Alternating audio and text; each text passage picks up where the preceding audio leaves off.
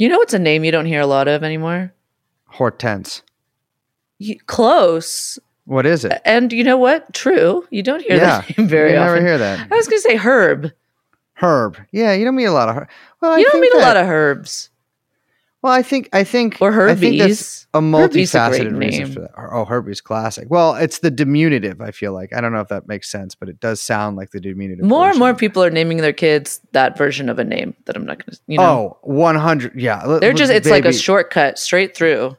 Baby doll, we cannot get into what people are naming their kids these days because I'm just saying they're going straight for the nickname, bypassing the real name. This is my daughter Sumatra. I don't even want. No one is naming their kids Sumatra. I mean, that's not a after 90s the country. name. It's after the coffee. Yeah, well, I know that's like a 90s. Oh yeah, we work in fair trade coffee. Remember when everyone cared about fair trade? Fair trade's fake. I don't. What am I gonna do? No, I'm trying to rip you off. Listeners, if I ever message you and I'm like, hey, can I trade you something for this? I'm trying to rip you off. I want to get one. Fair trade is the biggest crock of shit I've ever heard in my life. I don't think that's how fair trade works. Because fair trade is just all right, I'll give you. Well, it's so stupid. Because okay, you get 50 of this for 50 of that. That's stupid. I'm trying to give you 49 of something for 60 of something of yours. No, this isn't how any of that works. Yeah, I do. One thing I do like about how fair trade, I love a fake seal of approval. It's like when they certify things organic. Oh, this is fake. Yeah. Or kosher. Yeah, kosher's fake too. Well, so I was thinking, all right, check this out. I was talking to a couple of the guys the other day about, first of all, the idea that they had, which I really appreciate, is a long COVID clinic, like a crystal healing clinic, which you can make a lot of money at. Sure. But my idea is to start, remember bone broth? Like how people were like, remember, that's still going on, baby. Never had it. I mean, that's just, I was never unclear whether that was just regular broth. Yeah. Well, it's my not, idea. Well, check this out, baby. We're selling well water. Well water. Tell me. How come all of your ideas sound extremely libertarian? Tell me. No. Well, okay. In that, all right, my neighbors are walking by, but which is fine with it being the recording. I just don't want them to hear this idea. You're telling me that 90% of urban type people, fucking people who healthies. listen to podcasts and shit. Yeah, exactly. But it's the healthies you're after. Yes. So you're telling me at fucking goddamn fancy market in whatever town they're in, they're walking by, there's a corner stand that's just glass bottles that just say well water on them. And then maybe I think it all needs a naturals little better branding. Yeah. No, well water's well so water good. can kill you. Yeah, but people will think what wellness, here's the deal. People are thinking, I see Young Johnson's not in his head here. People will see well of that and they'll be like, oh, wellness. When it's actually just, yes, they will, dude. Water. You're fucking insane. I'm the prime customer and I'm telling you, I reject. Because you're no. Because I'm a what? I'm not going to finish that, but that's why you're not the prime customer. Because I'm a what? I'm not going to say what you are, but you're not the prime. Fine. You're the 10% that I'm not talking about. You'd be like, oh, well water has worms in it, which yes, it does. But I'm telling, okay, so you don't want to invest in this. Absolutely not. You don't want to invest in this. Young Chomsky, do you want to invest in this? Listeners, I will put my personal PayPal link in the text of the. No, what do you call it? Yes, I will. I do that every time. Actually, it's just I do it in white, so you have to hex code. I've made in hex code. If you want to invest in my well water company, I'm thinking of buying a farm outside of Fresno and just fucking digging the shit out of that land and getting some water up there, selling that shit to Erewhon. I'm going to be a billionaire. Jeffrey Epstein. Jeffrey Epstein. Jeffrey Epstein. Jeffrey Epstein. Come in. Jeffrey Epstein. Brace, are you watching the Olympics? Yeah, I've been so enthralled. I watched some of it, although, you know what? Okay. What?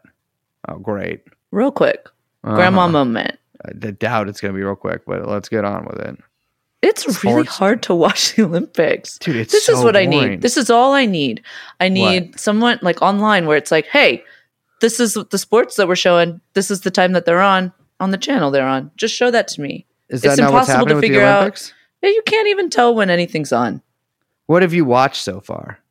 Unfortunately, the only thing I've been able to catch has been like extreme canoeing. Are you just talking about like? Is that what it's called? I don't think that's what it's called, but that's what it looks like. The canoe is in the sport. It could just be called canoeing. I don't know, but they're like on. Yeah. It's almost like a rapids type course that they then have to kind of like loop-de-loop through. Yeah. It's a race, I assume. No, it's not a race. Well, it's a race, individually. Yeah. Oh, but, okay, not together. It was pretty weird. It was like just like kind of like a lazy river sped up with a guy in a canoe, kind of just like that's what around. I'm saying. Is that really an Olympic sport? I don't know. Well, this is what I'm saying. And like, it's like there's all these like quote sports that people do.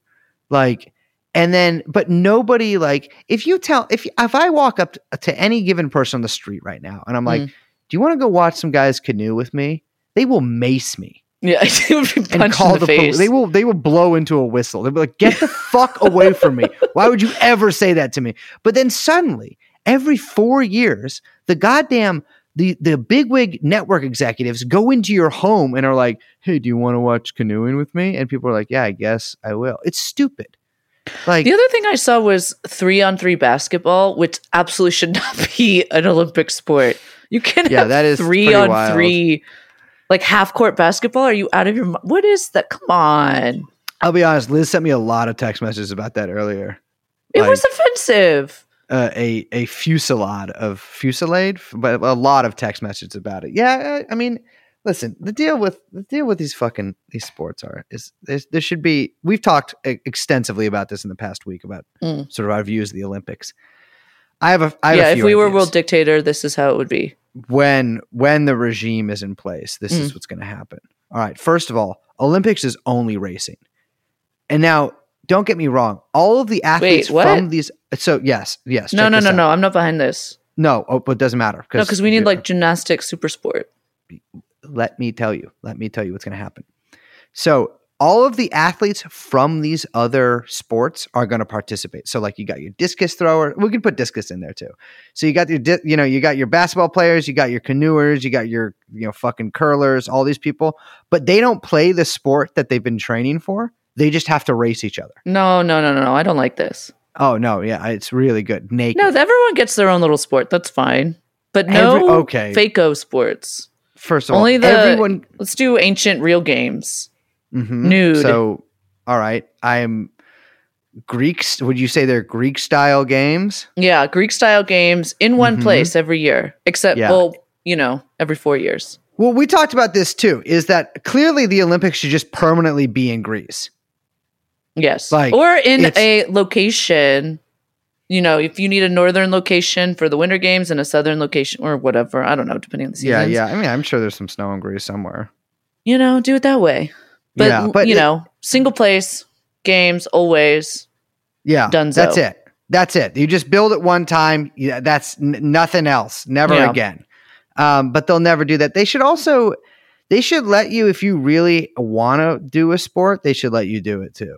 Like, cause sometimes I watch these people and I'm like, dude, I could do discus. You know what I mean? Like, what the fuck? Are you fucking kidding me? I could. You could not discus to save your life. Are you kidding me? Dude, First, I love you, but you cannot discus. I hate you because you're mean to me. I could do discus. Why couldn't I do discus? I'll throw some right now. No, you can't just throw. That's not discusing. Isn't just throwing. It's not called throwing. All the way across the room. Literally, I couldn't go any further. Yes, it is. It's hurling. I'm sorry. Which is what I do whenever I see you fucking asshole be mean to me. Hello, everyone. I'm Liz. My name is... I'm nervous. I'm dropping out. Just kidding. I'm Brace. We're joined by producer Young Chomsky, who has been banned for doping. And but we're banned from the podcast for doping. Hey, that's the other thing. What? Doping should be legal. Don't get me started. Go on. What is it?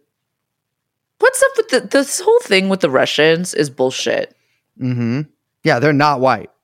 No, I just mean the fact that they have to like this whole thing about the doping scandal with the Russians, and they can't like play the Russian anthem or like win under the flag, and it's so this funny. Like censored like Russian Olympic Committee that they have to play under. It's so stupid. The politics of this whole thing are so stupid. It's ridiculous because first of all, everybody is doping. Everybody is. The question. Well, look, the line of what is doping and what isn't doping is, a social construct. I mean, it's like, that's a political choice. Yeah. Well, I've made the political choice to dope several times in my life, and nobody ever gets mad at me. But the thing is, though, I'm saying this is the same thing with like Barry Bonds. When people were like, "Oh man, get that man in the Hall of Fame." That's something that I stand. Exactly. Barry Bonds was a doper. Stance. 100%. Barry Bonds was a doper. So were all these other fucking jackasses. They were all fucking doping. They were. He just did it better than you, motherfucker. Yeah, he was the best doper. He's okay. Yeah. Yes, he was. He was baseball's best doper, if we call it like that. And you know what? I loved watching those home runs when I was a kid. Incredible. Yeah. Hometown hero. Giants going to win the World Series this year. Yeah. Is that like just throwing it out there? We're sponsored by BetDBI, and this is a sports podcast. Yeah. Oh, yeah. People got mad at us for talking about music last week, which, by the way, let me address. Okay. Let me talk real here. Yes. One thing. First of all, we're here having some laughs. Mm-hmm. We're here having some goofs. It's Brace and Liz talking shit, saying things. People are suddenly like, oh my God, I can't believe Liz thinks this about music. I can't believe Brace believes that. You don't know what I think. No. You don't know anything. No. This is the thing. People were like, what? Oh, Brace is, how could they say this? Listen, I'll tell you this. I'm not going to listen to your little Bright Eyes or your music like that. I love the band Discharge. Fantastic rock band.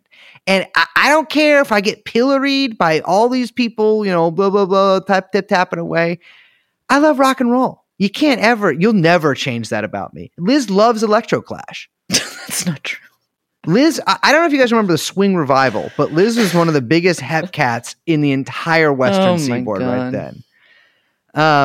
Yeah, it's never, if you ever have any comment about our musical taste or anything like that, I invite you to actually go into maybe your car, turn on the stereo. No. Also turn on the gas. No. Turn down the garage. Okay. So, but you know what I'm getting at here. It's none of your business. We're the kings of punk. On that note, imagine if I just signed the podcast off. I just realized that that's usually how I say that. Yeah. To intro the outro. Keep rolling. But I'm not doing that. Oh, no, we're good. You got it. No, 10-minute podcast. No, we've got more to the show. I promise. More to the show. We are actually talking about the Olympics today. Mm-hmm. Well, kind of the lack of them, but yeah. Well, no, we're talking about the presence of them, but yeah, we are interviewing a couple of people from NOlympics because,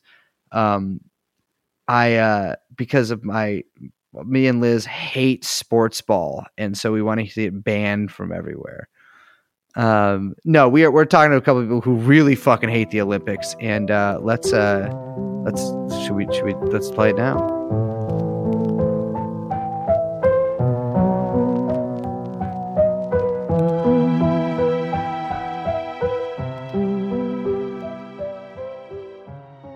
Hello, listeners. This is my 15th time trying to do this. I should actually just do it again, but I'm not going. I'm going to keep going. This is my 15th time trying to do this intro. I can't think of any sports that are in the Olympics. I couldn't do a pithy intro. This is us at our rawest, listeners. Unable to come up with. I thought crimping was a sport earlier, but I think I'm thinking of curling or crumping. Crumping, is that a sport too? No. Okay, well, my bad. All right, assholes. We have with us today Ann and Johnny from NOlympics Los Angeles. Johnny is a returning guest from Dose years ago, and Ann this is her first time on the show. Welcome to you. And of course, we have Richard Jewell staring over us, the patron saint of the Olympics. How you guys doing? I think we're doing pretty good. It's hot as hell outside, but just like in Tokyo. Yeah. It's disgusting here in LA. A lot of bleak shit happened this week on the ground, and the world is dying. But we're hanging in there. It's Friday, and we had it. We had a hard week, but we went to the beach yesterday. We saw some cool sea bugs. Oh, all right. Yeah. So, it justified the ridiculous cost of living that we've agreed to here. So you guys fucking hate the Olympics, right? Yes, Yeah. Correct. That's Deeply. fair to say. Mm-hmm. For so many reasons. It's kind of exhausting. For so many reasons. We don't hate sports. I feel like that's kind of like the standard caveat that we have to come in with, is that we're not anti-sports. We're anti-global capital. We're monopolies. We're anti-displacement. We're anti-gentrification. We're anti-police militarization. I would say the Olympics are probably themselves more anti-sports and anti-athlete than we are. For sure. And you're not anti-fun. We get that a lot. Some of us like to have fun. Some of us like to refrain from that. But yeah. Some of us are on the fence about fun. Yeah, of course. But yeah, the unifying factor, I think, is everyone's kind of anti-gentrification on the abolitionist tip. Different leftist groups in our coalition, dealing with all the issues, unfortunately, which I'm sure we'll get into. And I think more and more people are getting aware of it. It's just how deeply the Olympics tendrils get into your city, get into your country from areas you don't even expect, or we're even surprised by in this cycle of just where it's hitting and how it's kind of falling apart. Yeah, I was going to say all those issues you mentioned. Some people might say, hey, what does that have to do with the Olympics? But in fact, the Olympics has to do with all those things. Yeah, basically, so the way that we've kind of come to understand the Olympics, both through, talking to folks in other cities that have hosted the Olympics, talking to folks in LA who are present for the 84 games, and then now experiencing for the last few years being in a city that is preparing to host the Olympics, that's actually all the Olympics is about basically, it's funny. I was revisiting the host city candidature questionnaire and statement that LA had to prepare. This was the one that was initially not successful when they lost out on the first round to Boston. But they're all basically the same. I used to work in marketing for real estate developers, and these brochures and the bid books just sort of remind me of, they have that sort of glossy vaporwave, imagery and these renderings of buildings in the cities that are, either they have no people in them or they kind of have these faceless white people in them. And that's kind of, and the Olympics are really all about how do we sort of put a timeline to transforming the city so that it matches the vision in this book, where it's just really a bunch of empty buildings that can be sold to, global real estate speculators. And that takes, in order to get there, that involves displacing people, that involves moving all signs of visible poverty, that involves getting rid of political dissent, that involves creating a hyper-militarized police force. Collapsing all public space. Yeah. No more public space, privatizing everything. It also reminds me of, if anyone's familiar with RoboCop 3, when they have all those commercials for Delta City in the sequels, it's kind of that vision of a city that's devoid of humanity. That's just basically completely privatized. So some kind of Mothra emerging from the ocean and descending upon the innocent and unawares people of Japan. The Olympics have not seemed to have gone down well with the Japanese people. They're currently happening at this moment. I have been watching with rapt attention 16, 20 hours a day, just live stream several monitors at once, like a video game streamer, just taking it all in. Are you using the Peacock app or NBC Sports? So I'm actually as a journalistic thing, I actually am a pretty heavy investor in Peacock. And so we do use that, but I'm not saying that because of that. Yeah, it's Peacock. Liz named it. But the Japanese people seem fairly unhappy with this. I was reading statistics earlier, which I hate to do, but I was doing it. It said something between 79 and 83% of people polled in Japan do not want the Olympics happening for a variety of reasons. Some people are it shouldn't happen in Japan at all, or it shouldn't happen right now, but they are all united in saying that there should be no Olympics right now. And there seem to be pretty big protests there, and a lot of discontent. The stadiums are empty, which is just astounding to see. I mean, and also it's very weird. Athletes. But you guys visited Japan, I think back in 2019. So can you tell us a little about that? Yeah, so we were there almost exactly 2 years ago. Since we formed our campaign, I should say that, when we started, we started under the sort of auspices and with the blessing of folks in New York and Chicago and Boston who had successfully kicked the bids out of their city, which is how we got stuck with it. And that was just such a big central component of our organizing, was this idea that, this is not just about kicking it out of LA. This is about kind of stopping this destruction everywhere. And not just in a sort of like Pollyanna-ish, like, we want to be nice to everybody. It's also like we recognize the folks that we're up against they're organizing transnationally. If we want to be effective, it's not going to actually help us in the long run if they're just being batted around from city to city.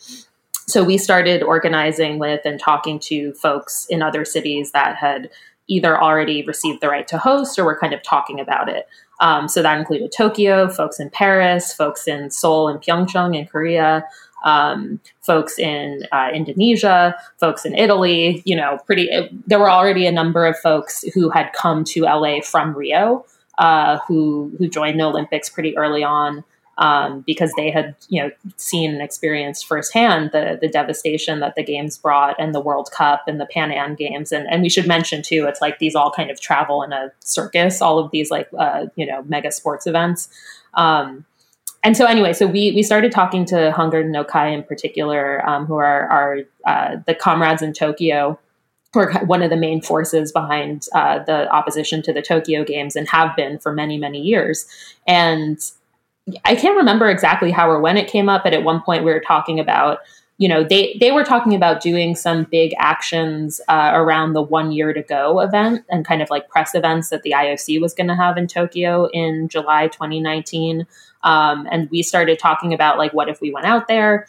And so then we, with members of these other groups in these other cities and countries, basically organized the first big transnational summit of anti-Olympics organizers. There were folks from all of those cities. Oh, I forgot to mention London. So all the cities I mentioned earlier, plus London, plus a few others from Nagano, and got to learn from each other, got to hear about what we were experiencing in each of our cities in relation to the Olympics specifically, but then also kind of like how things looked just, outside of the Olympics, around gentrification, police militarization, climate collapse.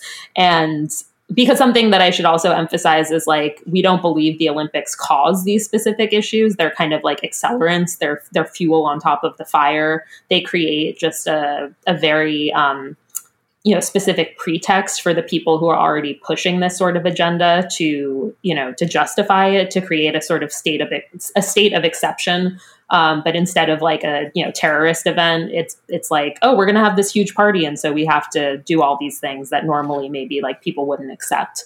And so we got to see a lot of that firsthand, like happening on a day-to-day basis in Tokyo, seeing a lot of the security infrastructure that was being implemented. They were doing all of these, like anti-riot drills in Tokyo. They were sort of implementing a lot of like facial recognition surveillance. And one of our colleagues, he wrote his like thesis on policy in Japan that changed in the last decade, RE surveillance and facial recognition and all that stuff. And we're starting to see those things happen in LA right now.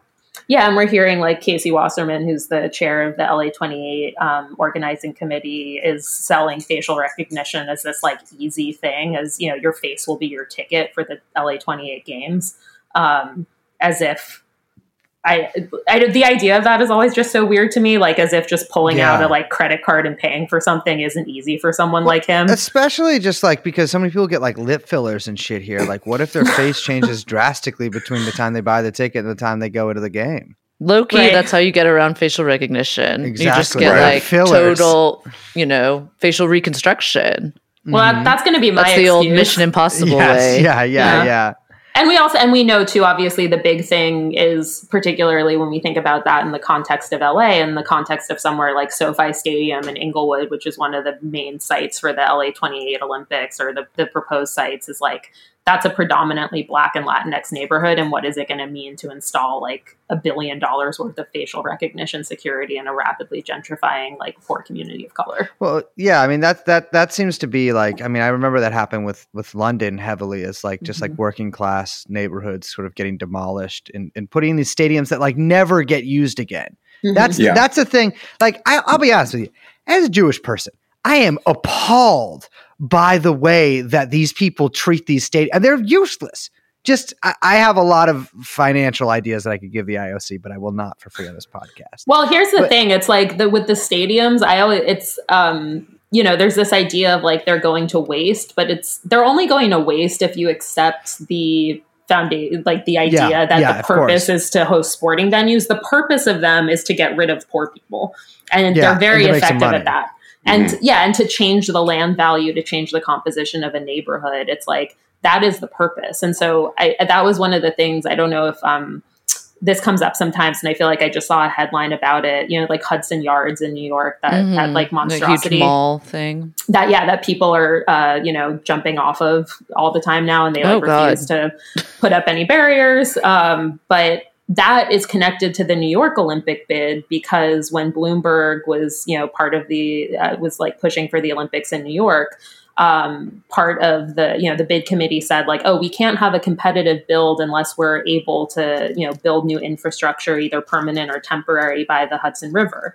Because there have been these restrictions on what can get built. And so they changed those restrictions, and then they dropped the bid when it became unpopular, but they never got rid of that exception. And so it's like, that's always the purpose. The purpose is just to sort of these stadiums is really just to contextualize development as something that's necessary, and to contextualize the displacement of poor people as something that's necessary, and not actually. So it's like, there's always this sort of like pernicious myth floating around that Olympic organizers are sloppy or they're just bad at their jobs, but they're doing a great job of like what they're trying to do, which is just permanently change the composition of cities so that it's more hospitable to development and tourism. Well, that's and you really see that particularly well in the Japanese case, because of the kind of development transformation that they're pushing around Fukushima. I mean, that was really the big push, and these games were kind of, they're sort of like billed or branded as the kind of like Japan's like recovery Olympics, which is a very weird thing to say. That's situated around both Fukushima and the tsunami, but also like, I mean, Japan's like 10-year long kind of like economic decline or stagnation, and them kind of getting out of that, and there being a really big kind of national IP push, which I think is a really interesting aspect of the Olympics that gets kind of unremarked upon a little bit. But so, a lot of there's been a huge kind of push to redevelop Fukushima in the wake of that disaster. Very unclear if it's hospitable to any of that kind of development, if that's even possible, what the kind of cleanup that's been happening there, like how far it's really gone. But that's really been a big push for these games. Yeah, absolutely. And when we were in Japan, a handful of our comrades had the opportunity to go to Fukushima in person and see it. And what we heard back and saw in the footage and the stories of the people who were there is like, it is absolutely not recovered. And one thing, and people had asked us too at certain points, like why make this big effort to go out to Tokyo? And there are just certain things that like being there in person. And I feel like actually in some ways, after a year of being on Zoom, people maybe appreciate being in person more than they absolutely have. For sure. Oh my God. You also, there's no way to actually understand the like textures and contours of a place and the people that live in the context of that place without actually being there. I mean, that's any kind of like digital interaction pales in comparison on like what you're able to experience, particularly in a political context. definitely being together in person, you get to, I mean, the types of relationships that you can like form, the type of trust you can build. And then, yeah, like you were saying, the sort of details that you can pick up on are really important. Also because I think there are certain things that living in a city you take for granted. So when you're reporting them secondhand, there might be things that you wouldn't articulate. And so for us being in Tokyo, there were certain things that we got to hear or see that people would either we would witness or people would mention them offhand, like in an offhanded way. That actually wound up being really important. And for me, one of those things was hearing, so the Fukushima, nuclear disaster happened in 2011. Someone mentioned at one of the events that we were at that the funding, the like recovery funding was set to expire in 2021. And so from that point, I was like, oh yeah, it seems like it would be really convenient to hold a global spectacle announcing that Fukushima had recovered at the same exact time that all of the relief funds for the victims were set to expire, and they might want to like ask for more, particularly those people who are still displaced, of which there are tens of thousands of people who are still displaced. There's an increasing number of kids who are being diagnosed with thyroid cancer that the government like refuses to admit is connected to the nuclear disaster. And so the timing always felt very sort of convenient in terms of having the Olympics kind of set the stage for them saying like, well, great, we did it. That's the mission accomplished moment for Tokyo. And surprisingly, because of all the other factors, and this even for me, I was surprised that mainstream media, at least in America and English language media, has really rejected that recovery narrative, like wholeheartedly. Yeah. I've really noticed that. Yeah, I think the main challenge right now is. On the one hand, I think it's very positive that media is rejecting the recovery narrative around Fukushima, rejecting the recovery narrative around COVID.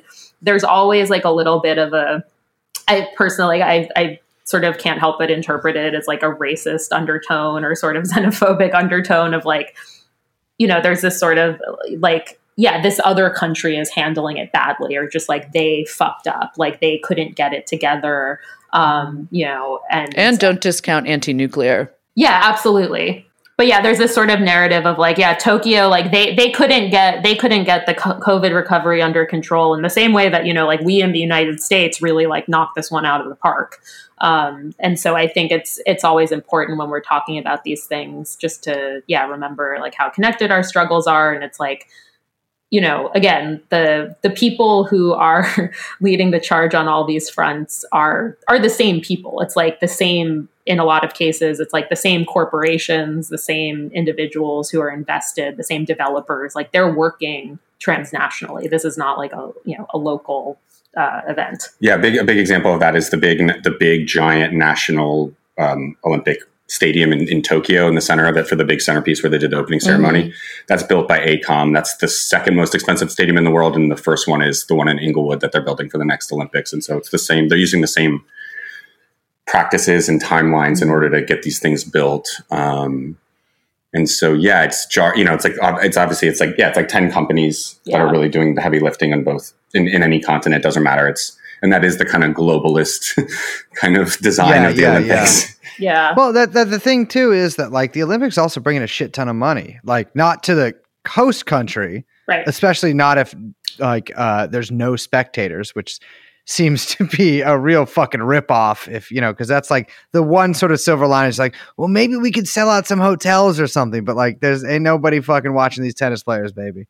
But I read somewhere that like Japan spent something like, I think it's 16 billion that they're saying, but likely like over 21 billion, with a bunch of that being public money. I think all but like 6 billion of it being public money. I mean, this is also at the time when, Japan also is still trying to rebuild from the tsunami from Fukushima. And I think that people are really unhappy with that. I mean, that's sort of what struck me, is that like the size of these protests and the size of the discontent in Japan. I mean, you mentioned earlier, a state of emergency or a state of exception rather.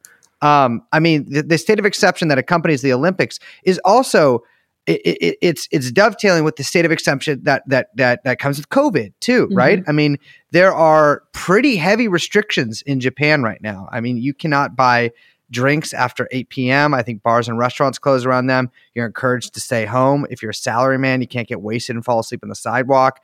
it's like, it is, I mean, it's pretty wild. And like, I've seen a ton of interviews with people, and these aren't just like, I'm at the protest kind of people. These are just like regular everyday people.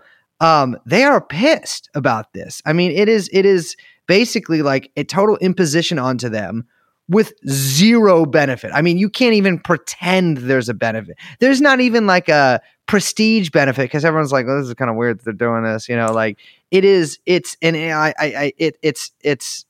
I don't know. It's just shocking to me that like I read somewhere there was a quote that the IOC said like, "Well, we don't decide, decisions about don't make decisions about the Olympics dependent on public opinion," which is true. So I guess it's good that he said it, but it's sort of shocking how bald that was.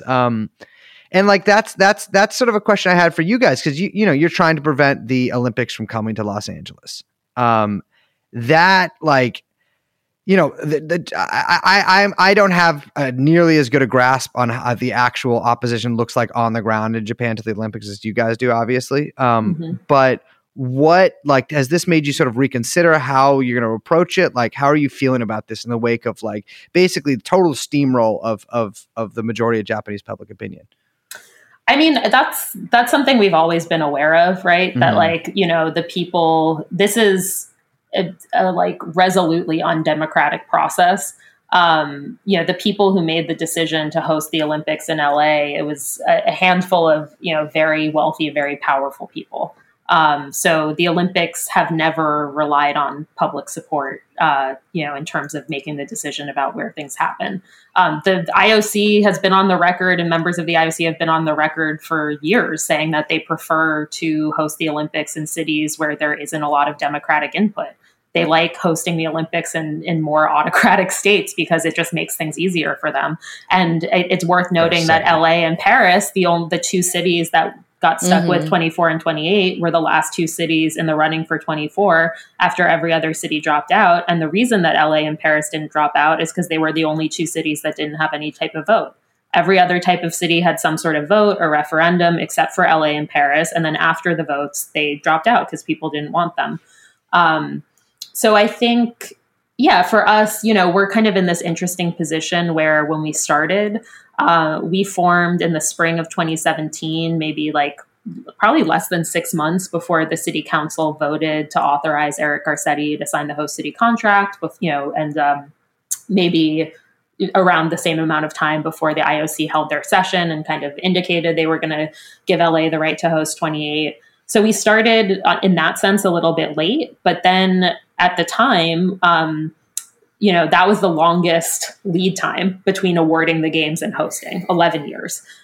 So the amount that we've been able to sort of accomplish in terms of traction, in terms of identifying where those weak points might be, the fact that there is this transnational opposition now, that people are paying attention in this particular way, does provide a lot of opportunities that I think weren't present 4 years ago.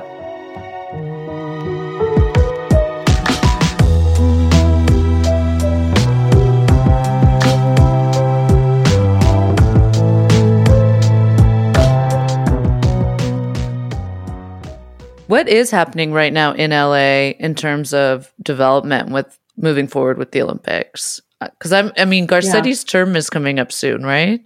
His term is actually he's leaving before his term is over because he failed his way up into an ambassador position. He's going to fix. So they're actually sending him straight to Kashmir. He is going to be the chief negotiator, and I'm really excited for it, honestly. He's going to become. I mean, I read it was somewhere. It could be like next month that he's out. That's little weasel. I know, it's incredible. I mean, hopefully, emphasis on little. By the way, Liz, the only silver lining is we might get some Justin Trudeau like type pictures of him like in like a, some kind of draped in like saffron or something. But yeah, I mean, he is out of here, and I guarantee he will never come back. Like he's gone. Yeah, there's something about that, like Anne said, it's 11 years in advance, which is unusual. Like 7 or 8 is usually how much time they need to get the hotels built, get the stadiums built, get the police expansion. Push all the people out. Yeah, and they try to spin it as that gives us 4 more years to for them to get their shit together. But in our situation, it actually opens up a lot of opportunities for us because everyone was already going to be termed out that brought it in already. That doesn't mean other worse people or similarly bad people can't take their place. But, Garcetti's gone. There were 12 people in city council that voted for it unanimously. We've turned a few since then. A couple of them are in jail, or one of them is in jail and one of them's awaiting a sentence around hotel corruption and, Olympic related, adjacent Classico. shit. A couple more of them are involved in these different probes potentially. A couple of them are deeply unpopular. Like the head of city council, this guy Herb Wesson. His name's Herb Wesson. Anyway, he's classic also name. The former head of city council. Sorry, the former head of city council. Yeah. He was running for a board of supervisor seat on a "I brought the Olympics in" campaign. He literally had the Olympic cauldron in his logo. He got his ass kicked. I think he didn't even break 40 points. So he's like out of the political situation now.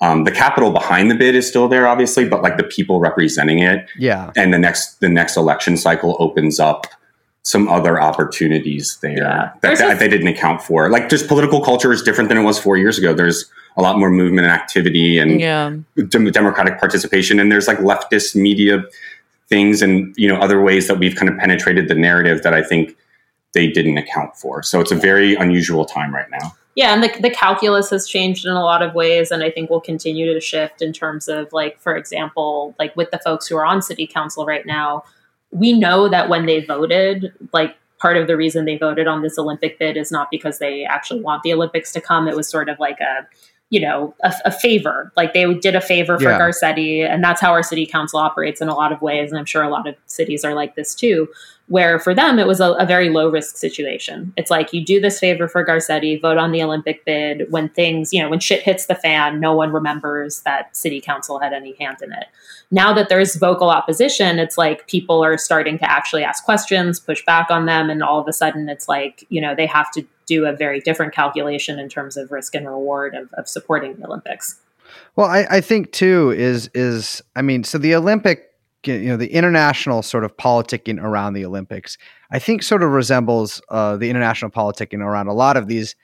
How many times in a sentence can I say the word international? These other international like sports organizations like FIFA, where they're basically like mafias, essentially. Mm-hmm. I mean, absolutely. Like the way I encourage listeners to just look up some of the scandals that have plagued the IOC. I mean, it is shit that it's straight out of FIFA. Well, even also just the recent move when they moved the Euro Cup, not the Euro Cup, when they moved Copa America to Brazil. I mean, that was the Brazilian people were like begging the state not to do it. It made absolutely no sense, particularly in the way that, COVID was affecting the population there. And it didn't matter. It didn't fucking matter.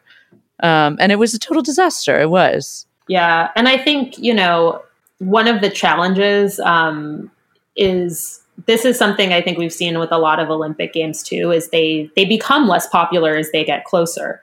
And one of the ways, this reminds me of just sort of one of the challenges of organizing around displacement and gentrification is there's a very sort of canny calculated move on the behalf of the folks who are pushing this to really only affect the people who are the most poor, the most vulnerable, the most marginalized, because then that makes a lot of these impacts more palatable to the general public, because you're sacrificing the people who are who a lot of, more like middle-class people in particular don't care about or don't like.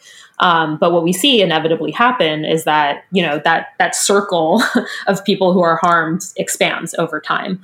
And I think in the case of a lot of other Olympics, it's just, it takes longer or it's less obvious. And now I think specifically with COVID, where everything is so accelerated, now you have people where it's like, yeah, if you're just a middle-class person who has to go to work and all of a sudden there's a super spreader event happening in your city, like you're also being screwed too, in a way that, up until a certain point, it would have just been, so I should mention a lot of the folks in Hunger and No Kai are unhoused. And so like what we've seen in most cities too, is like the people who are leading the campaigns against the Olympics are the folks who are being impacted first and the most directly and the most extremely. And those are usually people who are the most poor.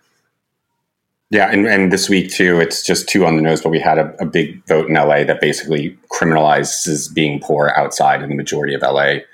And we work with a lot of groups around these issues, and it's really scary because we can feel it. And I think people here on the ground in LA, maybe that were kind of skeptical of us a few years ago or weren't fully sure, have started to see it moving, whether or not it's, and I think what's interesting is that people aren't, it doesn't have to be explicitly like, oh, we're moving this for the Olympics at this point. People know what the whole overall project is. So, but at the same time, it's accelerating very quickly to the extent that, like, there's a lot of big questions of like what we're actually going to do, just like not just our group, but in general in LA. And it's really kind of an intense time. Yeah, and the uprising last summer also changed a lot. I think before last summer, police militarization has always been like basically half of our platform in our analysis in terms of opposing the Olympics. And for a long time, that was sort of the argument. And when we would talk about what happened in 1984 in LA, in terms of, the expansion of policing and the acceleration of the militarization of the LAPD and how that affected in particular,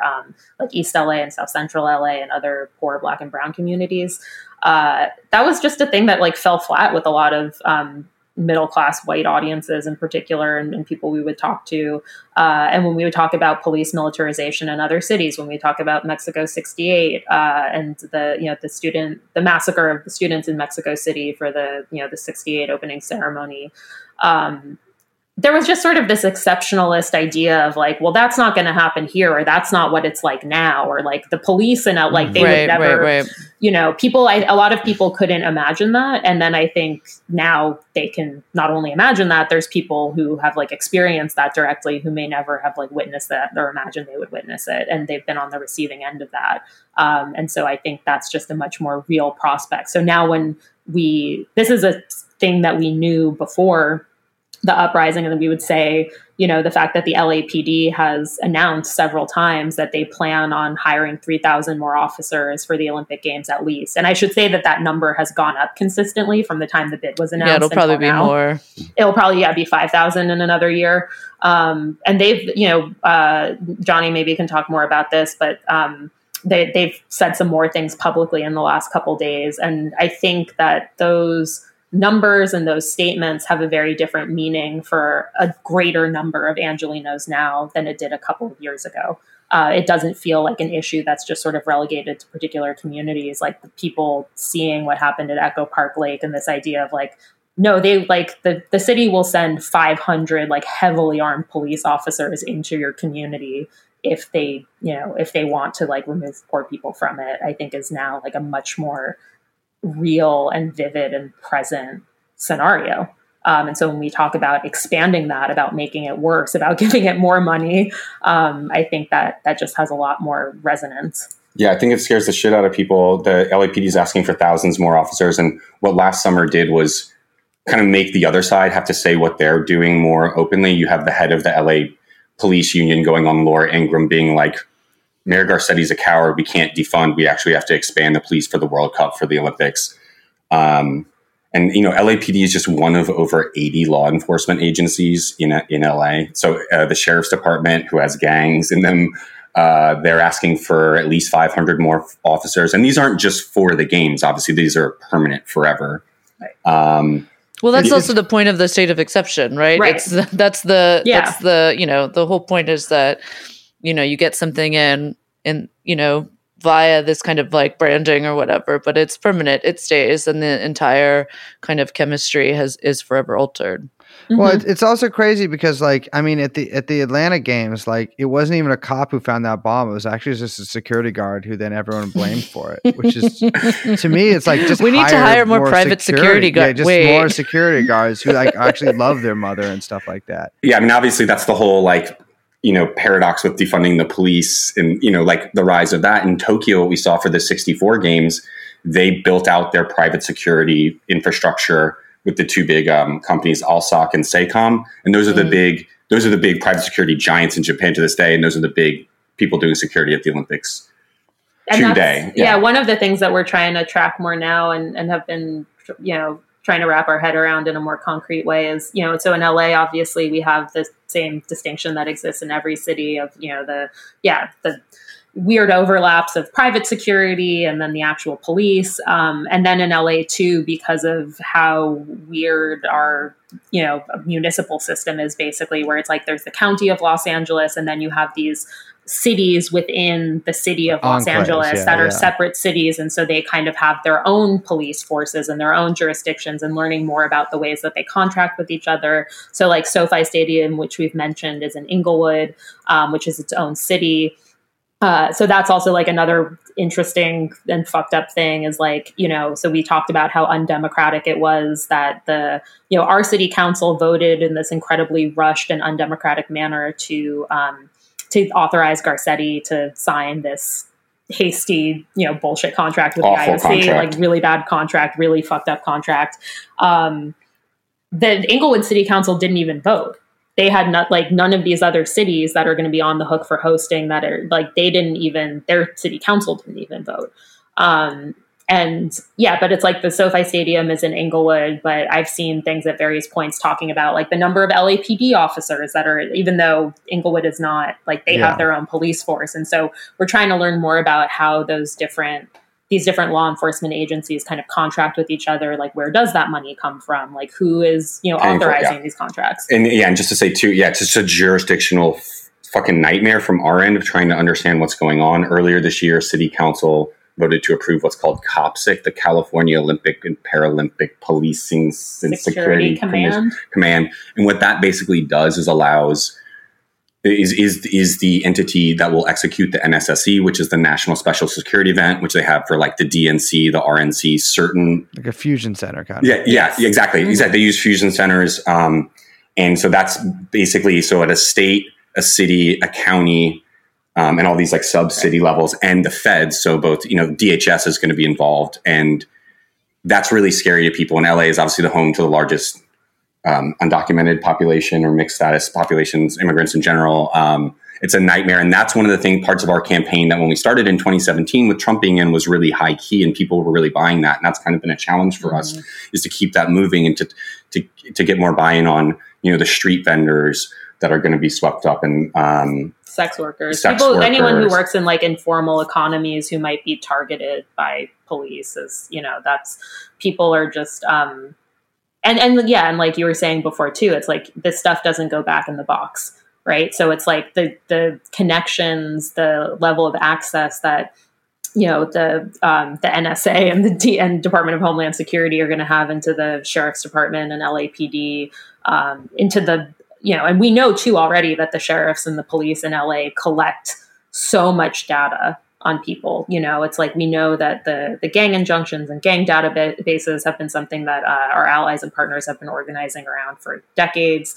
And just imagining like, and we know that, that like ICE and the Department of Homeland Security have also illegally been collaborating for a while. But it's like, what happens when you sort of make that legal? We know that they're not just going to like shake hands and like change passwords the day after the Paralympics are over. Like that sort of introduces a new normal of collaboration that is really, really scary. Yeah. And in 2002 was the first Olympics on American soil after 9/11. And an NSA whistleblower came forward a few years ago and was like, we were doing blanket surveillance over everyone in Salt Lake City area. The media picked up on that, but maybe not enough. And we've heard from like kind of people whispering to us that like Cisco is doing a similar version of that in Japan, like the last couple of years. And we're still trying to follow up on that. So it's like every worst case scenario you can possibly fucking imagine. Mm-hmm. Yeah, just handing over billions and billions of dollars to these agencies and giving them the keys to everyone's computers and databases. Like, what could go wrong? Like, have fun. Yeah, fingers crossed.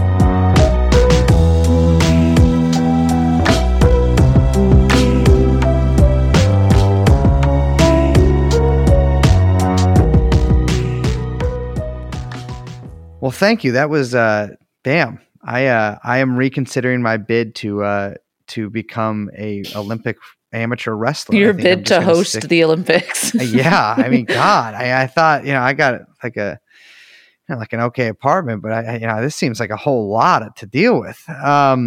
One thing that we touched on the last time we talked to you a couple of years ago was Casey Wasserman, and he is still in the game. And you said you had a couple updates for us on the guy. Yeah, so Casey Wasserman is the money man behind LA 28. When we came on last time, he's someone who's very publicly been on the Epstein flight logs multiple times. Flight vlogs. Yeah, he's on the flight vlogs. He was on one of the Chris Tucker, Kevin Spacey, and Bill Clinton flights, but for some reason that is not repeated a lot when that comes up. For some reason, Chris Tucker is more remembered culturally than Casey Wasserman. We've been tracking a lot of like Casey's money in general, because that's really what tells the Olympic story, whether it's LAPD and whatnot. But I think a few things that I think your listeners might like to know is that the last public photo of Ghislaine was at a Cash and Rocket event that Casey's wife was involved. And they're a charity, ironically, for human trafficking victims. Mm-hmm. You're talking about the one in San Marino, I think it was? Is that the one? I believe so. She's like in the background of Paris Hilton. Right. Yeah. So Casey's wife, Laura, I think former music supervisor's Hollywood person, was and also notably the granddaughter of Paul Zifrin, who was another. So Casey Wasserman's grandfather, Lou Wasserman, was on the LA 84 organizing committee, as was Paul Zifrin. Laura, so they're kind of like an Olympic dynasty. Yeah, the two of them. Yeah, and we've been following a lot of other Casey's money, and we found a lot of Glenn Dubin connections. Figures, a lot of it. Casey's also had his money. He dumped a bunch of stock in Activision a few months ago. I don't know if you've been paying attention to what's happening there and the kind of abuse, harassment stuff. He's also involved in, it's called Action Network, a big gambling online gambling company. Okay, let's not get ahead of ourselves. Gambling is totally legal and fine to do, and actually, sometimes you can make a lot of money at it. Very legal, very cool. Yeah, it's normal and cool, and everyone's doing it. Like it's like the mid 2000s, and he's trying to change policy in California in advance of 2028 for that. And we've just been, there'll be some stuff coming out in the media soon. We just wanted to tease that and just let you know that he's in Tokyo this last week. He's kind of partying at the opening ceremony, in these with Robert Kraft and all these assholes. And if you're out there, Casey, we're thinking of you. It was 2 years ago exactly that he locked down his social media account when we were in Tokyo, when the first Epstein suicide attempt happened. And since then, all of his socials have still been locked down because we've been screaming that. So. And he's made very few public appearances, with the exception of he did a big press conference with Donald Trump and Chad Wolf in February 2020, talking about to get back to the NSSE and the terror of that, where they said that we're going to, clean up, the Department of Homeland Security is going to help clean up homelessness and immigration in time for the 2028 Olympics. Yeah. Well, I can't wait. Can't wait. It is going to be a shit show. I mean, come on, LA, the place is falling apart. It'll be incredible. I mean, these people are sick. Anyways, guys, thank you so much for joining us. I am fully convinced I'm withdrawing my bid to host the Olympics, and we will hopefully see you before 2028. Great. Thanks so much for having us on. Thank you.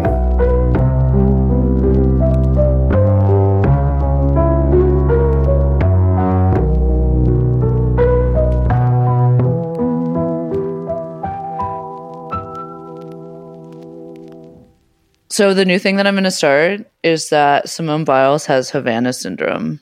Oh, she's been getting mind blasted? Yeah, she got mind blasted. Pew, pew, pew, by the Chinese or the Russians, depending on who I'm feeding the story to. Technically, it's the Russian Olympic Committee that's doing it. It's not the actual Russians themselves. No, Mr. Putin himself. Pew, pew. They should have tapped me in for that shit. I could have done all that shit. What, ray gun? No. Or gymnastics? Like jumping bullshit? No, you can't do that.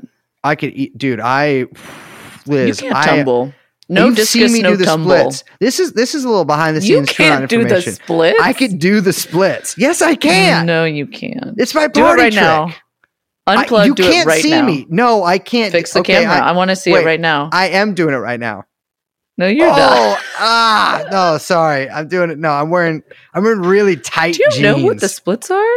Yeah, it's where you put one leg this side, one leg that side, and then the girls at the party are when like, I was a synchronized swimmer, I did a lot of splits. Oh, cool. When I was a professional fucking wiffle ball player, I could too. You were a synchronized swimmer? Yeah.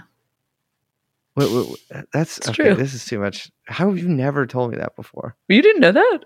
No, Really? he I've didn't never either. talked about this? You've never talked about this. Oh, yeah. I was a like competitive synchronous swimmer when I was a kid. What the fuck is? Yeah.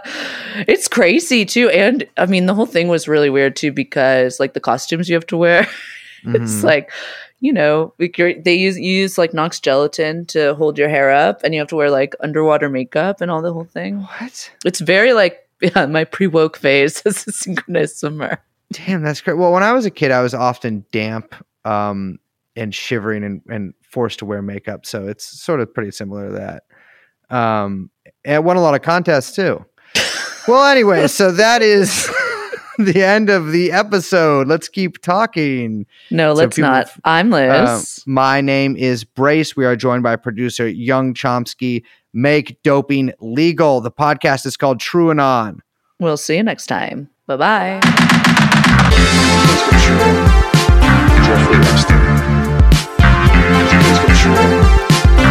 Jeffrey Epstein.